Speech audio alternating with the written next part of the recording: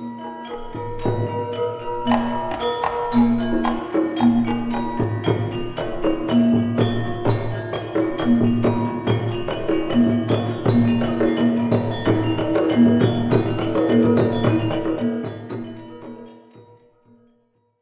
the Controlled Substances Act and corollary state law, the growth, trafficking, sale, possession, or consumption of psychedelics may be a felony punishable by imprisonment, fines, forfeiture of property, or some combination thereof.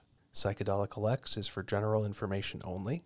Information provided on the show does not constitute legal advice, nor does your listening to the show create an attorney-client relationship with the host.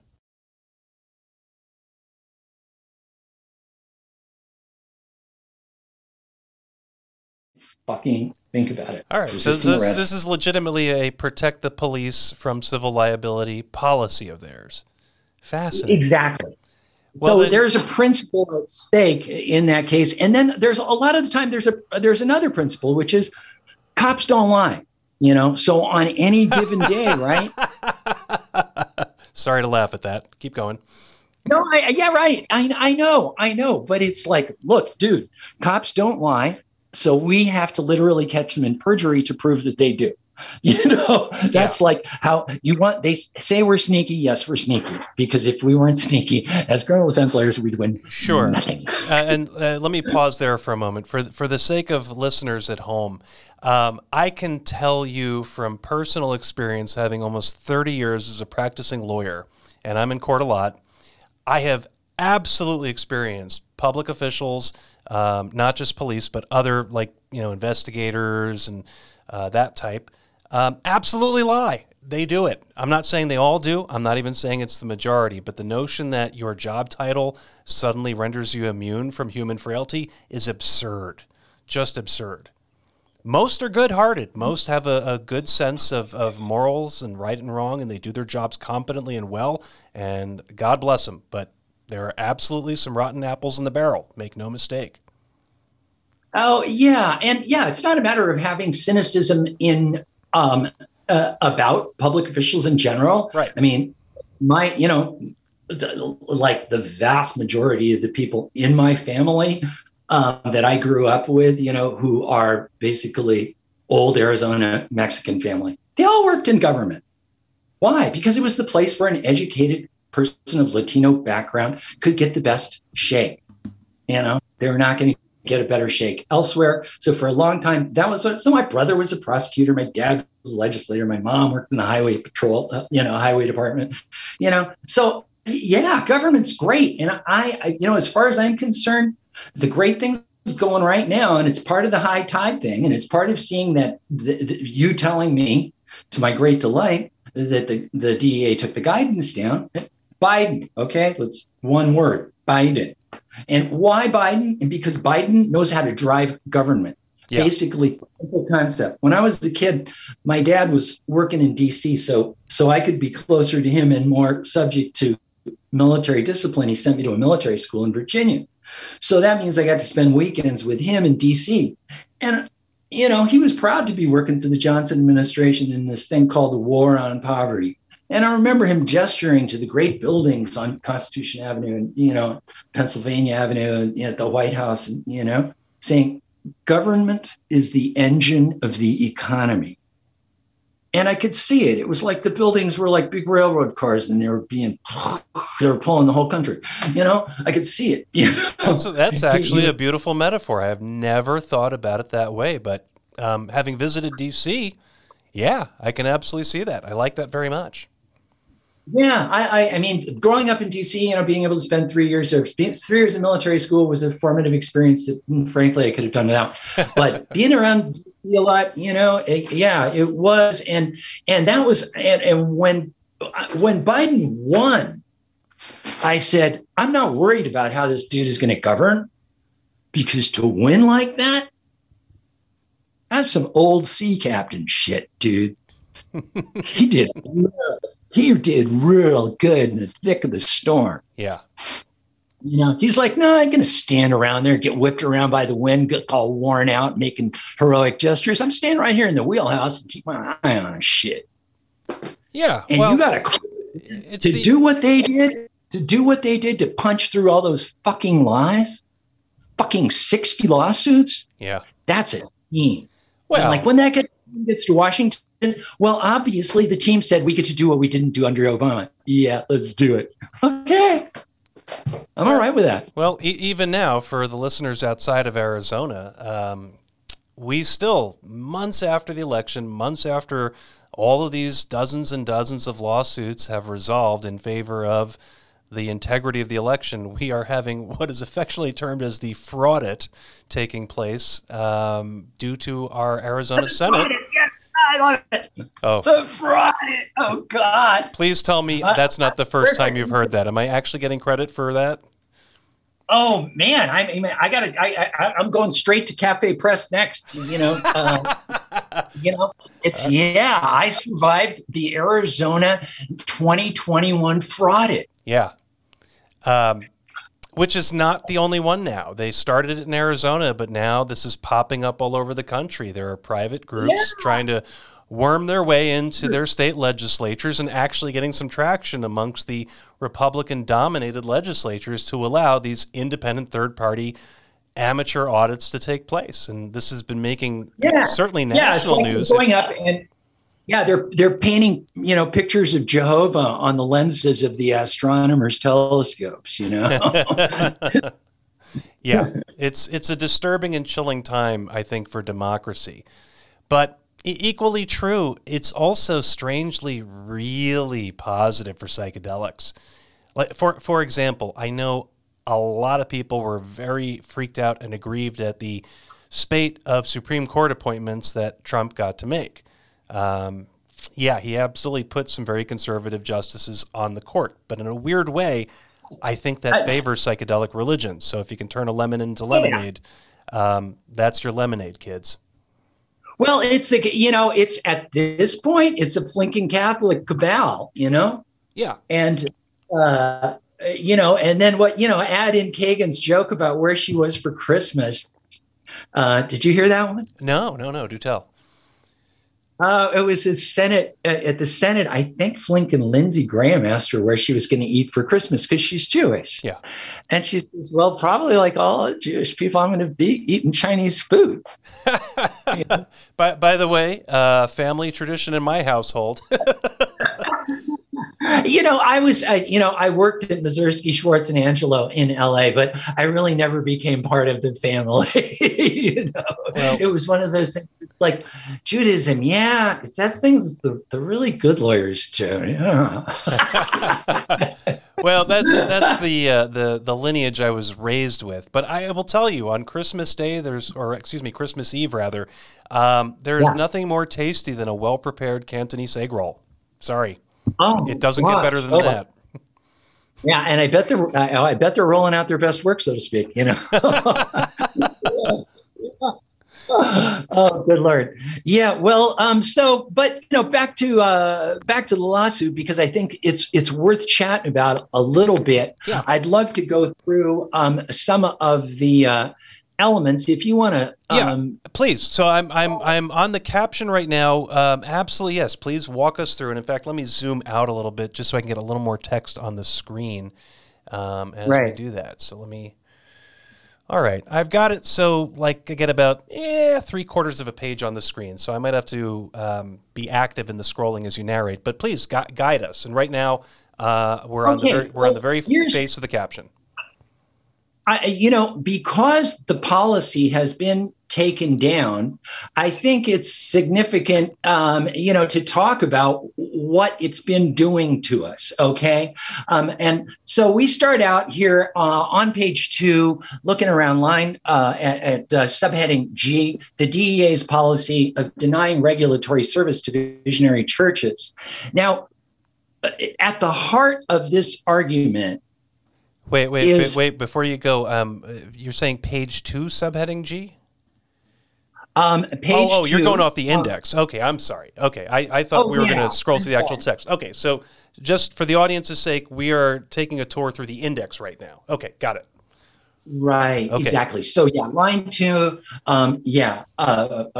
22, page 2, DA's policy of denying regulatory services to visionary churches, that is what the guidance really was.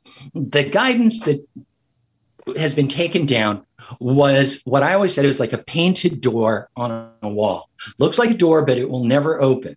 If you actually try and grasp the handle, you'll find that it's there, but it's not going to ever swing out.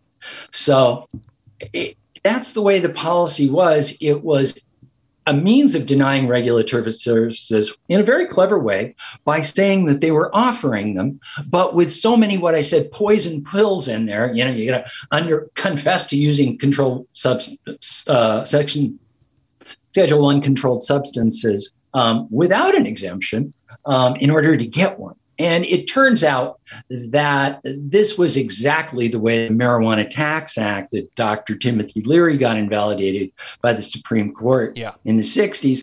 This is exactly the concept behind it. And the Supreme Court said, nobody's ever applied for one of these licenses because you would be confessing to, oh, it's not a federal crime. The feds were so cute. They were like, well, it's not a federal crime. Yeah, but it's a crime in all 50 states. Yeah. So confess it. And your policy says that the local prosecutors can get the lists of whoever got these. So what you've done is you've been convicting people for not having gotten licenses, which you would have convicted them for getting if they had gotten.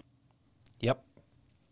You can't do that. They said, no, we wouldn't. We wouldn't do that. And they said, yes. It's just like you did it. You did it to the gamblers before in the Marchetti case. And so you cannot simultaneously incentivize and criminally disincentivize making a confession, Yeah. And so that was what we were living with. And for the government to have literally backed away from it is considerable improvement in the atmosphere that we find ourselves in. Because I will point this out, in this litigation, in opposition to a motion for preliminary injunction, the United States of America, the Attorney General, said something that they've never said before, which is that after the decision in the Church of the Holy Light of the Queen case and the UDV case, but in particular, they say the Church of the Holy Light of the Queen case, after that, they can no longer fail to consider a request for exemption. Well, they were always obligated to consider it, considering they invited it. But did they put a timeline on that statement? Well, see, the background of CHLQ was that they arrested Jonathan Goldman and seized his 50-gallon, or the Daimy's 50-gallon drum of ayahuasca after the Daimy had been in communication with the U.S. attorney in an effort to get an exemption. So what they're saying now, their position now is, submit your confession. Yeah. And even after we have shown that that we are filing a lawsuit instead, we filed a lawsuit instead of submitting the petition for exemption. And in the lawsuit, it says we have all the reasons why we are not going to submit an exemption, including the Fifth Amendment violation that it requires, the Fifth Amendment waiver that it requires. Not only, excuse me, I lost the thread of that discourse.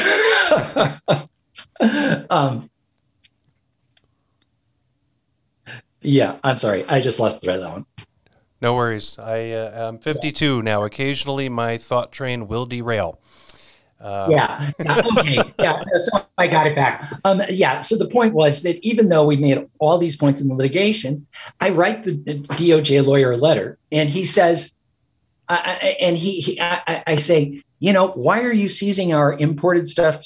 You're still seizing our imported stuff. You told the court that you're not seeking to prosecute AYA, and which they did, but you are still seizing our medicine. And he writes back to us and says, why don't you submit a request for an exemption? I'm like, why would what I? About this lawsuit do you not get? Yeah. They actually, on paper, still take the official position that we should be filing for an exemption. So for me to have them taken it down was like, wow, great. Yeah. Well, I think the agency's got it backwards. I don't think anybody has to ask permission. That's not what the First Amendment stands for. And I don't know if you've encountered this argument yet, but this one's been rolling around in my head for over a year as I try to, resolve this conundrum.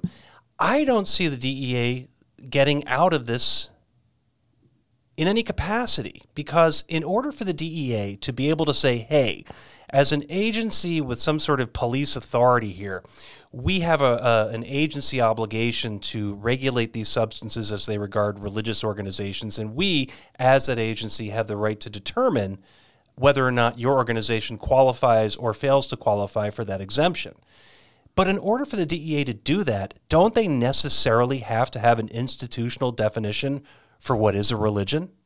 And also, don't they have to then have a qualification for what they consider to be an acceptable or unacceptable religious practice? And isn't that terribly far afield of anything in their organic document that creates the agency? Yes. And of course, the answer to all of those well-stated rhetorical questions is no, and all winds up to the concluding statement. They simply have no jurisdiction. Yeah. Even if the First Amendment permitted such an exercise. Mm-hmm, which it does not, for the listeners at home, for sure. My favorite case on this point that makes the point is Cantwell versus Connecticut, where the city of Cantwell, the state of Connecticut had, in any event, there was a government policy that required that in this town, if you wanted to distribute any kind of religious book or sell religious books or take donations, then you had to apply and basically get a license as either a charitable or religious organization. And you had to satisfy an official down at the government building with the fact that you were a genuine and you weren't a cheat of some sort. And the court said, you just can't do that. You cannot set up an adjudicator of religion. Yeah, that's just insane to think somebody would even contemplate it.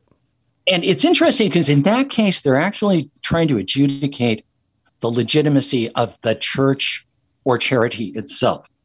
Now, there is, if we say, but does the government ever get to adjudicate the sincerity of religion? Say, yes, it does, and we can count the cases. Yeah. There are, first of all, draft resistor cases. We have conscientious objectors. And we have there the important case of Seeger, where Pete Seeger, being a humanist, said, I couldn't live with myself if I killed someone in a war. And the court said, when the draft board that has the authority to adjudicate his sincerity found him to be sincere, but not as to a religious matter, they were wrong, because the deepest held feelings of a folk singer, the deepest held moral feelings of a folk singer or any American are equivalent to the religious conscience of a religious person, and they have got to be respected under the First Amendment. So he's the conscientious objector. He doesn't have to go to war. He gets to be exempt. Then the second one is people in prison who say, I need an exemption in order to practice my religion, which requires that I only eat kosher food. Yeah. And so that person has a right under the LUIPA Act. And in that case, the judge can also adjudicate the sincerity. Yeah, and there are definitely examples of that. I've mentioned on earlier episodes of the show, it's a little silly, but it's real, the Church of the Cosmic Giant Flying Spaghetti Monster. Mm-hmm. For the folks who don't know about it, there is an organization by that name that touts itself as a religion. They call themselves Pastafarians, and there are religion prisoner cases based on this, and I know of at least one where the court adjudicated that to be not a religion but a parody and denied the prisoner the benefits of adhering to that religion. Yes, and that is exactly it. I mean, I have as a young woman, I've known since she was a child at UCLA student housing where my children would play with her, and we've kept in contact all these years. She lives in Madison, Wisconsin. She is a Pastafarian, but as I said to her, I said, look, I tell you what, law isn't funny. No, there's no sense of humor in the courts at all, for sure.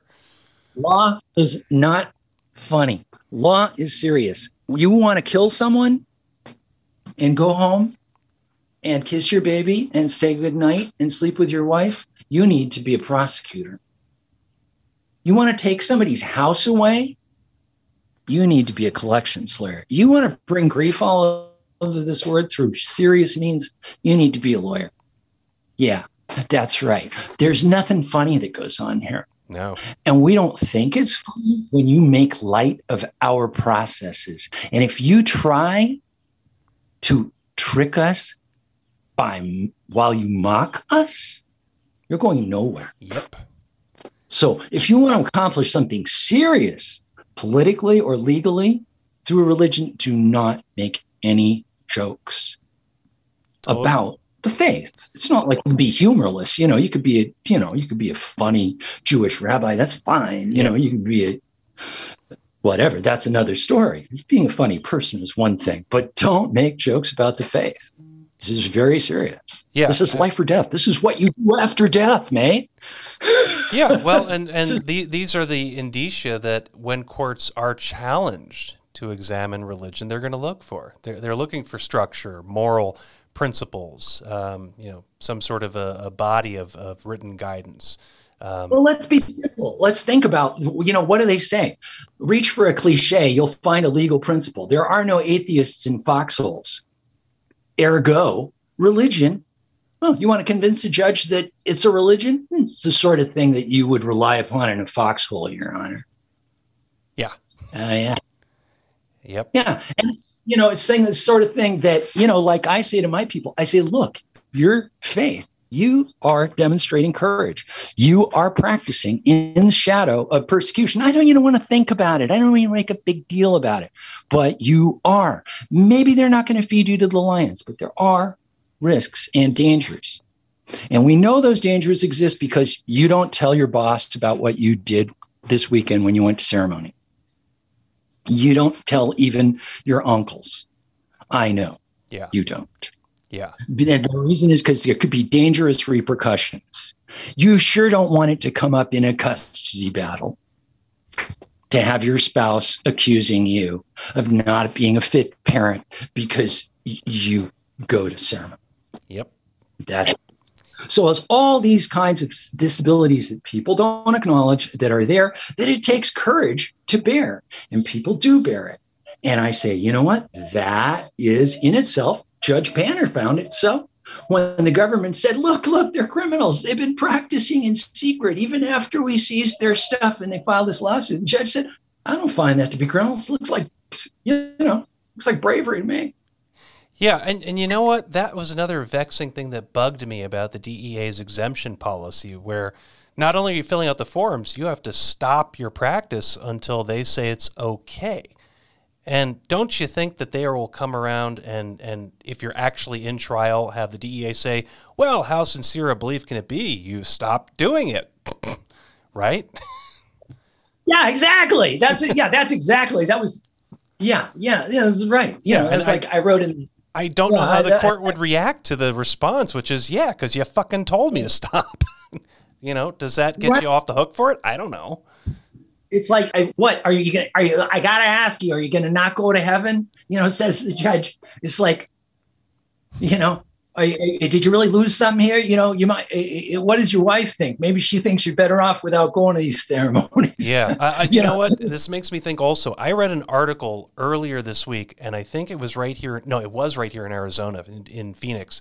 The police had arrested a man of the Sikh faith, and he was, full-blown adherent, full beard, turban, the whole 9 yards. I don't know why he was arrested. I don't know why he's in jail, but they, against his will, shaved him, took the beard off. And boy, are they suing now. Oh, yeah. Oh, yeah. And thank goodness Tanzan v. Tanvir came out this year. How about that? Yeah. Well, we actually, in our original complaint, we pled a Tanzan v. Tanvir tort against a guy named Pravosnik, who was Trump's head of diversion control, on the grounds that he'd committed a Tanzir tort by sending police out to go visit Violent Light Church instead of sending them a cease and desist letter like he sent to Soul Quest and Ayahuasca Healings. That was the hat we hung it on. But so when they moved to stay it, I said, I'll just dismiss it. Who needs the judge getting the idea of issuing stays? So I dismissed it, but on the condition, of course, that I could file a new one when the Supreme Court decided. So when Tanzan v. Tanvir was decided, we added in one against the agent at the DEA, really lower level fellow who worked with the planted tipper to seed Maricopa County with the false information that my client was dealing DMT, which of course he was not. Yeah, for the listeners, the Tanzan case is a rather recent U.S. Supreme Court case that stands for the proposition that if you're the victim of religious discrimination by a government agent, not only can you pursue some sort of injunctive relief to have your First Amendment rights protected or really reinstalled, because by that point they've been taken away from you, but in addition to that, you can actually sue for money damages. And this is under the Religious Freedom Restoration Act. And for many years, nobody believed there was a implied or express right to pursue money damages under RFRA. And the Supreme Court confirmed, yep, it's been there all along. So that's a game changer as well for would-be plaintiffs who are aggrieved at the hands of religious discrimination by the government. Right. And a Tanzir v. Tanvir tort is it's worth describing how it's done nowadays, because we've got one of them in the oven already, which is that in this case, Department of Homeland Security shows up in the neighborhood and knocks on the door with a local cop and visits with a visionary religion practitioner, starts off the visit with a statement like, "Why are you ordering mescaline on the internet?" Bringing forth a response like, "What are you talking about? They sell that cactus at Home Depot." And, which, by the way, is true, kids. Yeah. So, we're talking a person who's basically whip smart here, and leads to an hour and a half a sit down between these two fellas on the couch, culminating in you're doing nothing wrong, but you're hanging out with people who are, and you ought to be the first one to tell us about it, because otherwise it wouldn't be so good for you. So there you got completed Tanzir v. Tanvir tort. Nice. Right there. Right there. Yeah. By the way, on the comment about psychedelic cacti, I share with the audience, I recently learned the saguaro cactus, Arizona's grand cactus, mildly psychoactive. It does produce mescaline. Yeah, and this is worth talking about, because I think that the community should be aware of the fact that what's going on right now is actually a violation of the Privacy Act. We think about it, which is what they're doing, is they're looking at shipments of non-controlled substances. They're tracking shipments of Mapacho, Cambo, San Pedro, and they are using these and conjuring with the threat of criminal liability, which is entirely bogus. Yeah. It's entirely bogus. They should not be taking away people's San Pedro powder at all, any more than they should be seizing bags of poppy seeds. They should not be making lists of people based upon the fact that they are ordering substances that are used in visionary church ceremonies, because obviously that's First Amendment activity, and that's breach of the Privacy Act, for which any administrative agency can be sued for injunctive relief. Yep. So that is currently happening, and then these Tanzir v. Tanvir torts, they're going to go around and they're going to commit them. I've now talked to I believe Yeah, 3 people. I've talked to 3 people who have had contact from local law enforcement, DEA or DHS, in an effort to, reduce it to a soundbite to induce people to spy on their co-religionists, which is the Tanzir v. Tanvir tort. Mm-hmm. And the imposition of negative consequences or the threat of negative consequences for the refusal to basically become a government informant, which is outrageous. It's a very dangerous thing to do. Yeah. The nicest of people can be resentful about being ratted out to the DEA. Yeah, and let me do this for the audience's benefit as well. The Tanzin case, the reason that Charles is mentioning informants, the underlying story of that case was there were a couple of Islamic men who were approached to be informants, and they refused to be informants on their Islamic cohorts. And as a result, these 2 gentlemen were put on the no-fly list, and some other discriminatory acts were taken against them. Simply for refusing to become informants for the FBI. And as a result, they sued, and this case went all the way up to the Supreme Court, and the Supreme Court said, yeah, that is a discrimination based on their religious persuasion, and you can't coerce them into surrendering their religious identity because you've got some sort of a police agency desiring to utilize that status to their police benefit.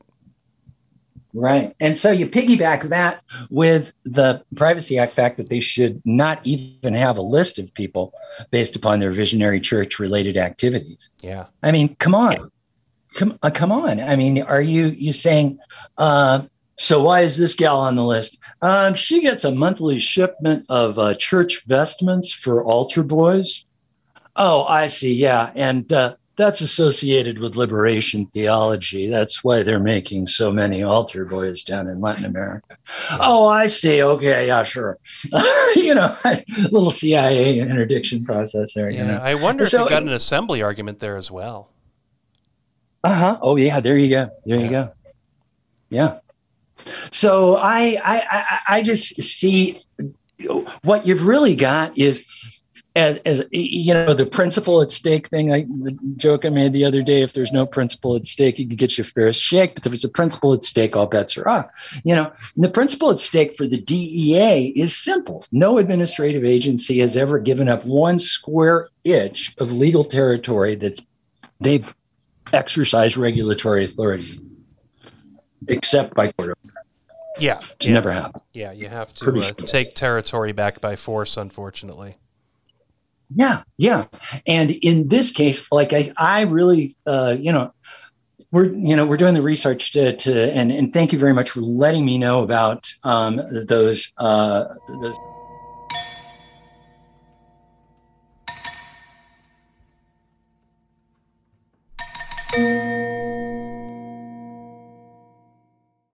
have a question about psychedelics and the law? You're welcome to submit them. Please send your questions to admin@psychedelicalex.com.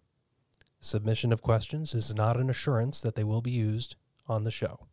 Also, please be aware that neither the submission of a question nor a response creates an attorney-client privilege between you and the show's host, nor does an answer constitute legal advice. Information provided is for general purposes only. If you need legal counsel, you should hire competent counsel in your community.